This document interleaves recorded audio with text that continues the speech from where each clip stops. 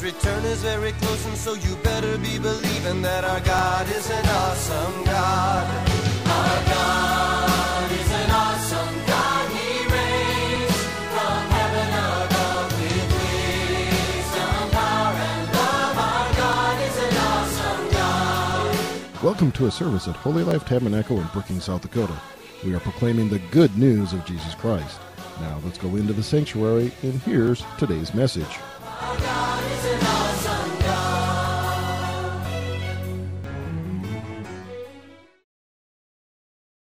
Beautiful people who love your word, thank you for your Holy Spirit, Lord, making it to come alive. Thank you for illumination by your Spirit. Thank you for the anointing upon me in Jesus' name. Amen, amen, amen. All right, I titled it Jesus, Our Knitter. We have a knitting specialist with us this morning who's going to share just a little bit. Hopefully it comes all together for you. So I'm also titled it Heaven's Intentions for You. We're going to be working with 1 Peter 5:10. It's a benediction, a blessing, a prayer for Peter's audience, which would have to include you and me. If we take a look at the beginning of his letter, 1 Peter 1 verse 2, he addresses the letter to, King James says, to the elect according to the foreknowledge of God the Father. Kind of big words, right? So that's why we brought up the Passion Translation here. It says, you have been chosen. Do you include yourself in that group? Hey, I've been chosen. Say that with me. I've been chosen and destined by Father God. And here's the destiny of heaven for every one of us. The Holy Spirit has set you apart to be God's Holy One. Obedient followers of Jesus Christ who have been gloriously sprinkled with His blood. Hallelujah. May God's delightful grace and peace cascade over you many times over.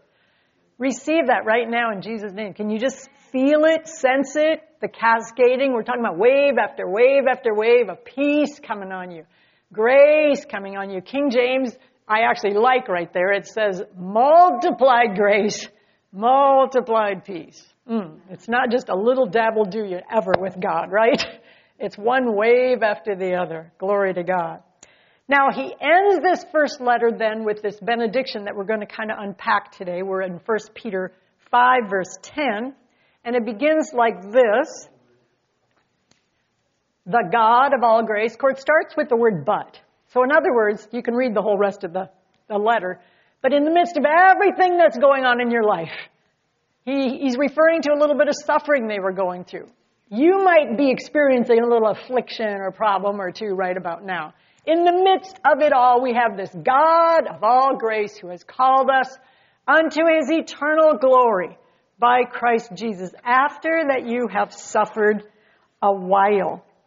Now, most of the other translations, I think King James is the only one that does not specify that it's a little while, a short while, a very brief while. In fact, 2 Corinthians 4:17, Paul, by the Holy Ghost, assures us that any suffering, any affliction, any trouble we have is but for a moment. And if you put it on the scale of your problem, your trial, and the glory that's coming after with Christ, I mean, the weightiness of the glory way outdoes any problem or trial that we're going through. So, in other words, there's no comparison. So back to 1 Peter 5:10, the God of all grace who has called you to share in His glory is up to something in our lives. And this is what He's up to. He is going to make you perfect, establish, strengthen, and settle us. So the premise of this whole verse, of all these great promises, these intentions of heaven, is that we have this God of all grace. Hallelujah. And of course, Peter is speaking from experience. I mean, he had a boo-boo or two in his life. Anybody? A failure here or there? Yeah, he denied Jesus 3 times, but then he was completely restored, divinely strengthened and empowered, even as Jesus prophesied he would be. So Peter is understandably obsessed with the grace of God. Anybody else in the room? I just hear that word grace and it's just like this melting, right? So what is grace? We're talking about unmerited favor. We're talking about this privilege, divine privilege, access to our Father, to our Savior. We're talking also, though, about divine energy and supernatural ability. It's this two-sided coin. Favor, privilege, divine favor, unmerited, unconditional favor. But it's also power, operational power and divine energy. And a lot of people don't see grace like that. There is power flowing to you. Hallelujah. And the Bible talks about a lot of kinds of grace. Notice God of all grace. What kind of grace is there? There's forgiving grace. We've all experienced that. But we also want to be able to give it away. We want to be able to give forgiving grace. There's healing grace. There's restoring grace. There's overcoming grace. There's finishing grace. Joel Osteen did an entire message on finishing grace. It's cool. Just that God's given us power to keep going, and win in the end, right? Plus, there's such a complete sufficiency about His grace, no matter our failure, no matter our weakness. Grace is that power by which God enables us always to prevail. And that's really got to get to be a personal revelation. Every one of us in the room have to personally get that God has set it up for you to win, to overcome. It's there. It's already been provided. So here's this verse, the God of all grace who has called us to His eternal glory. He's talked about this grace. I've kind of unpacked it a bit. Then he goes on to talk about this eternal glory. Let's peek at the Message Bible here. Because we have this amazing high calling, friends. Here's what the Message says. The suffering won't last forever. Somebody needs to hear that today. The suffering won't last forever. It won't be long before this generous God, here's a reference to this God of grace, this generous God who has great plans for us in Christ. Eternal and glorious plans they are. It won't be long before He will have you put together and on your feet for good. Don't you love it? Hallelujah. I don't know, has anybody ever had your husband or a friend arrange a surprise for you? Maybe even some surprise flowers that show up at your house. Or, we're going to go on a surprise date or a surprise vacation. Anybody? Surprises are kind of fun. Plans. I mean, some of those took a while to arrange. But our God doesn't just make plans and strategize for us just for a day, an hour, a week, or a lifetime even. He has plans for us for eternity. Remarkable plans. We're going to rule and reign with Him. Oh, come on, guys. This is pretty nice. And let's see. You said you couldn't find Weymouth translation, so let me read it to you. It says it like this: the God, the giver of all grace, who has called you to share in His eternal glory. The Passion Translation, you found that one, brings it out as well. It says, after your brief suffering, the God of all loving grace, there's another kind of grace, who has called you to share in His eternal glory in Christ. Now, come on. Jesus Christ is what? The magnificent King of glory, right?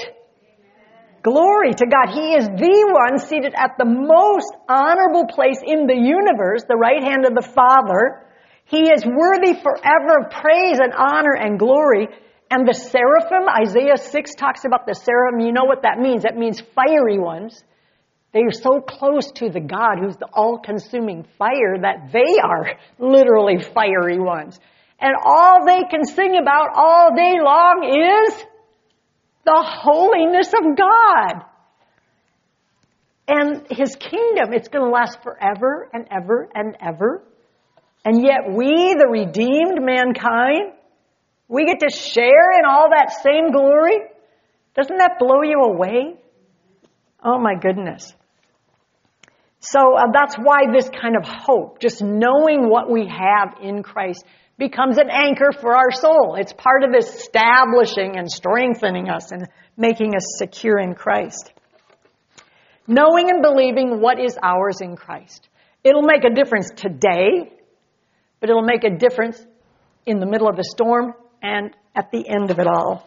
And I think Pastor Dave was trying to explain this a couple weeks ago, that this inheritance that we have in Christ, the large majority of Christians believe that that inheritance starts when we die. No. And that's what Pastor Dave was trying to explain. This whole thing, this is called the New Testament. In other words, when a testator dies, that's when the inheritance starts. He's been talking to us about, you'd be right in that lawyer's office right away. What's mine? What's mine? Well, that's what we're up to. We're trying to find out what is ours, and it's ours now. Yes, there's a whole lot more glory coming a little later, but a whole lot of it is ours right now. Hallelujah. So, this hope becomes an anchor for our soul. It becomes a stabilizer. We're talking about assurance and confidence and strength so that we can finish strong. So we've talked about, back to 1 Peter 5:10, we've talked about this God of extravagant grace, this generous God with immense favor that flows to us continually. We talked about the energy and the power and the sufficiency of that grace. Then he calls our attention to our future. That should put a smile on everybody's face. Our future in Christ. But the next word is, I think, my favorite. I mean, if I had to choose. But you know what? It doesn't even show up in the King James. But just about every other translation has it. So we're going to look at it from the New American Standard. After you have suffered for a little while, the God of all grace, favor, energy, power, ability, who called you to his eternal glory in Christ, will himself perfect, confirm, strengthen, and establish you. Now, I don't know about you, but that really moves me, because God could have assigned angels. He could have just said, oh, you're in charge of Deb calls, but keep your eye on her. Or he could have said, hey, listen, Deb, I have redeemed you. I have set you free. I've given you all this grace, all this glory, all this inheritance. Okay, you're on your own now. He doesn't do it that way, friends. He takes this personal. He himself personally perfects, confirms, strengthens, and establishes us. He is concerned with you. He is watching you. He has his eye on you. He is strategizing constantly. How can I get Kathy to be just a little bit more established in faith? How can I get Natalie just to be so sure who she is in Christ? I mean, that's what God's up to. It's such a personal thing with him. So let's go on then to some of these intentions of heaven, of our Abba, for us, his children, his chosen ones. So the first word used in the King James, and I think it's here too in the New American Standard, is perfect. Or perfect, however you want to look at it. King James says, after you have suffered a while, make you perfect. Can we peek at the Passion Translation right here? It says, then after your brief suffering, the God of all loving grace, who has called you to share in his eternal glory in Christ, will personally and powerfully restore you and make you stronger than ever. Yes, he will set you firmly in place and build you up.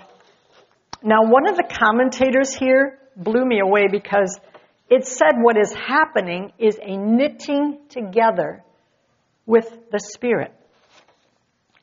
Now, I've been sharing a lot lately in the Renewing of the Mind series and the Power of the Words about our spirit man that is already perfect, flawless, filled with the glory, filled with the faith, filled with all the power and the glory and the wisdom and the love and the majesty and the perfection of Christ. Our spirit man already is there. Hebrews 10:14, just a little reminder, if you don't believe me. By his one perfect sacrifice, he made us perfectly holy and complete for all time. So the whole reason why we have to renew our minds is to get bring what's that perfection, that completion of our what's in our spirit man into our mind and our will and our emotions. Hallelujah. So this business of knitting, I've invited our in-house expert to just show you a little, talk a tiny bit about what is knitting. Maybe just seeing it will just kind of help something click. It's not a difficult thing either. I'm just going to tell you. I tried to knit years ago, and I can tell you it's not easy. Before you start, you need a pattern. You need a little booklet that tells you the stitches you're going to need to know. And you need to have patience. You need to take time. You have to be diligent in order to complete it because it might take you long. And you'll need tools. Oh, I forgot. I'm not good with that. Let me hold it while you talk. Oh, all right. You need tools. Does she have to back up? Did you get what she said? Okay. You'll need tools, which in this case is a crochet hook, and you need different sizes compared, whatever the pattern says you need to make a certain number of stitches will make an inch. So you need to do that. And the first thing you do is make a chain. My chain's not very big, but it gets longer, and you make it as long as the pattern says, which in this pattern is like 136 inches. You have your yarn, which you need, and you need the colors they tell you to get. And this is what it looks like when you start. And it's really, really tight together, like a lot of knitting. Crocheting's sometimes looser, but it can be tight, just like this. And then Can I just stop you a second? There's Sure. a couple things that are I'm just... Like pattern. Did you hear her talk about a pattern? Jesus has a pattern. We are all predestinated to be conformed to the image of Christ. And then when you were talking about, you used the word tight. Yeah. I mean, we're going to pass this around so you can see it, but it's very tight, very close. I mean, there's a nearness of Jesus and His Spirit. There's a real nearness. And there's an expertise involved, right? God knows what He's doing. Here we go. Okay, well, this is nothing I'd ever done before, but I thought it was a good thing to show you because if you don't have the pattern, you don't get these stitches right, and it doesn't look like this. I mean, this is just a half of whatever I'm doing. This is just half of it, but you have to have the pattern to tell you exactly, and I messed them up. It doesn't all make sense while you're up to it. But then God puts it all together and bam, there's beauty. There's glory.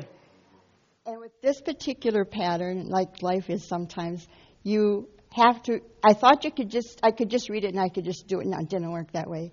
You take it one step at a time to make that stitch do exactly what it's supposed to do. Otherwise, it doesn't come out right and you start over.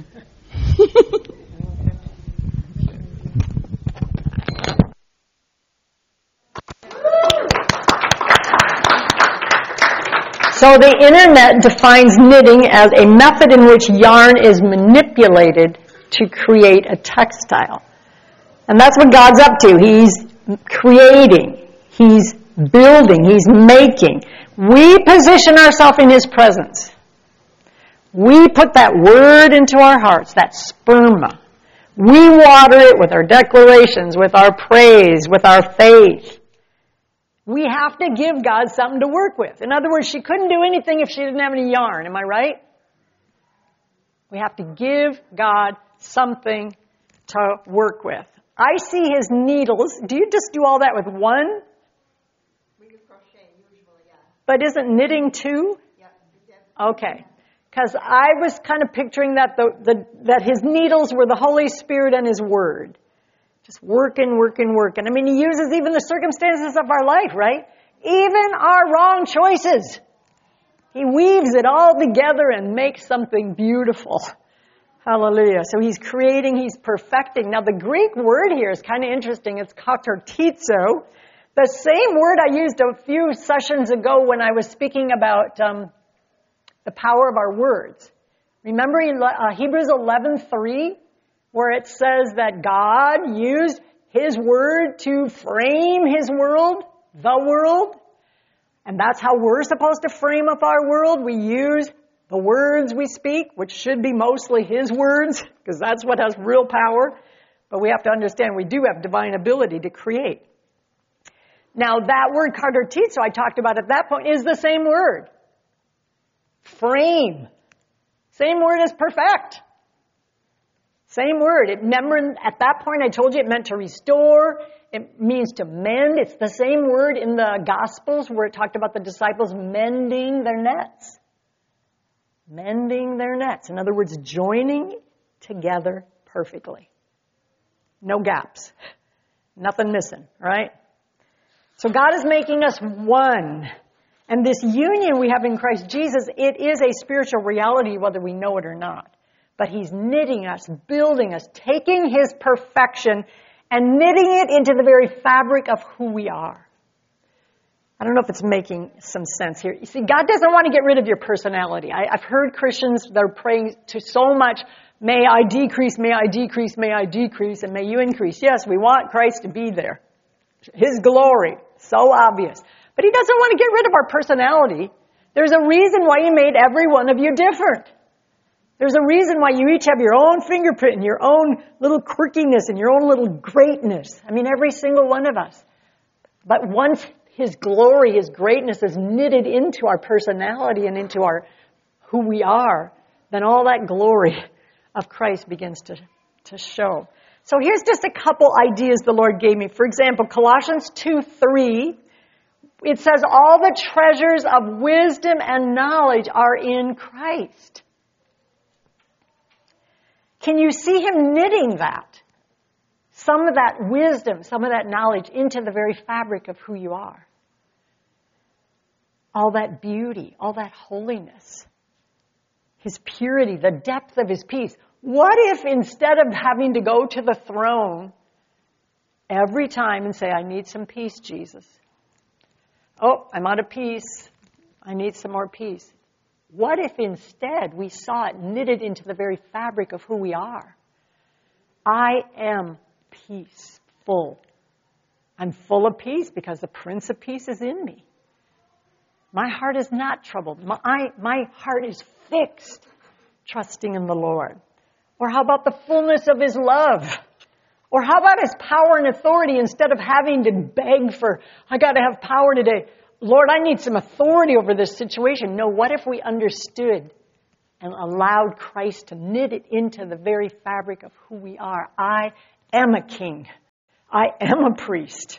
I have authority over all the power of the enemy. That's who I am, right?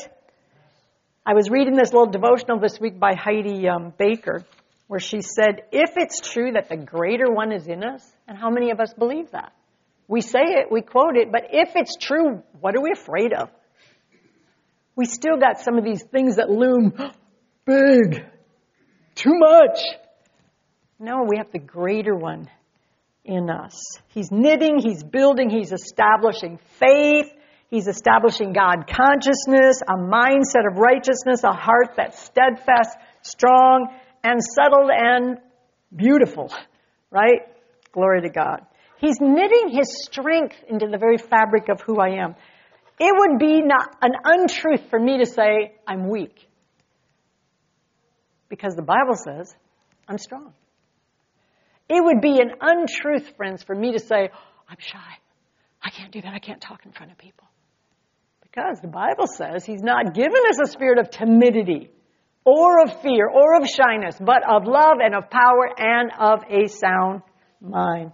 So let's go quickly to the next intention of heaven listed here, to establish, or excuse me, I guess King James uses the word establish, the God of all grace who has called us unto His eternal glory by Christ Jesus, after you've suffered a little while, make you perfect, establish, strengthen, and settle you. So the fun thing about the word establish is it's the very same word. Now remember who's writing this. It's Peter, by the power of the Holy Spirit. But this word establish shows up in Luke chapter 22, verse 32, where Jesus warned Peter. You know, Peter was so sure, I'll be willing to die with you. And Jesus said, just so you know, you're going to be denying me 3 times before this day is over. And then He said, but I prayed for you, that your faith fail not, and when you are converted, strengthen your brethren. That's the word right there, strengthen.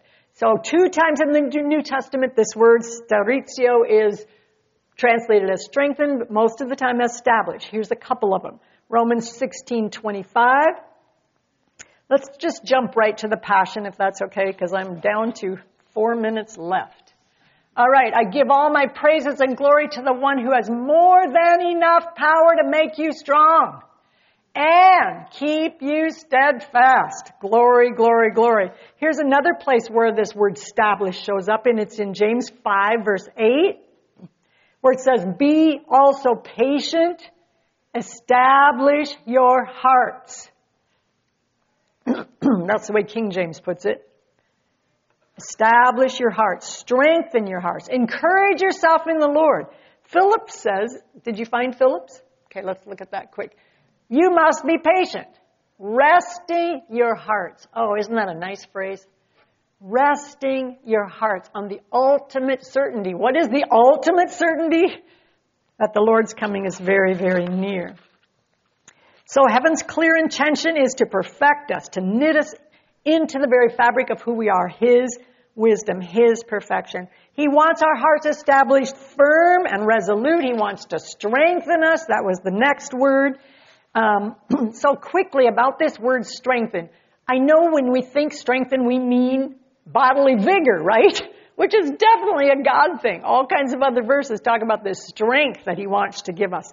But it's an interesting word in the Greek. It only shows up one time in the entire Bible, and it's in 1 Peter 5:10, where it says, strengthen.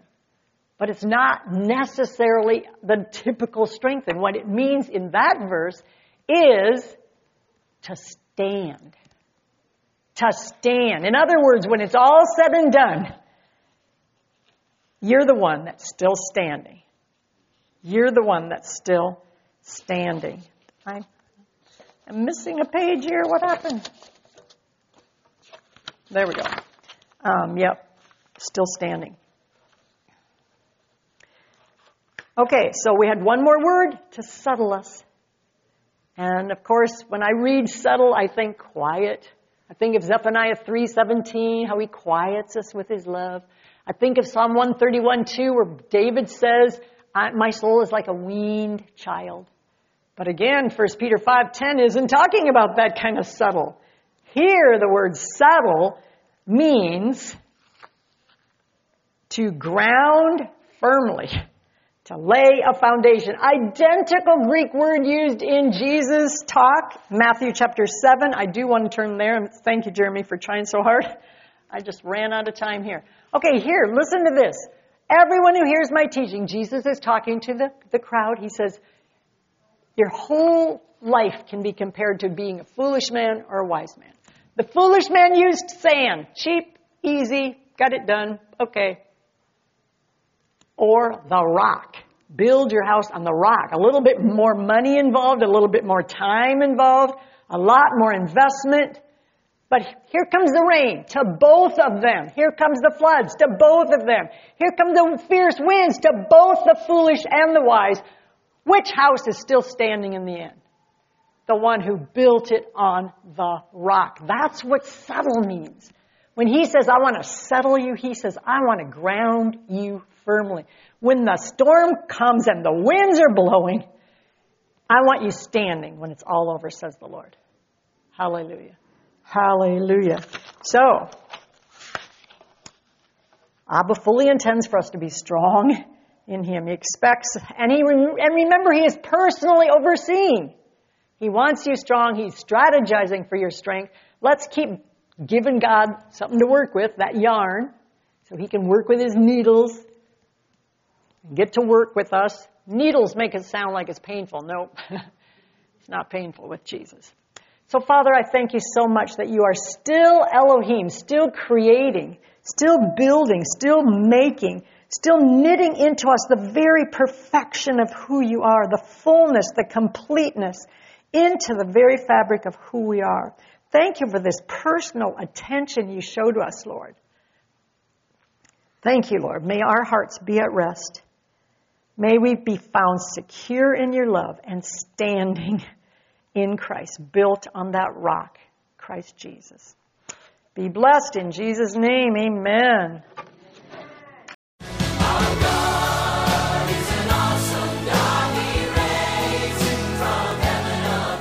Thank you for listening to this inspirational message. We trust that you were encouraged in your faith. For additional information or resources, please contact the church at 605-692-4616. You can email us at holylife@brookings.net or visit our website at holylifetabernacle.com. If you're in the Brookings area, please stop by to visit a service. We are located at 241 Mustang Pass, just off Main Avenue South. Our service times are Sundays at 10 a.m. and 6:30 p.m., also Wednesday nights at 7. God bless you.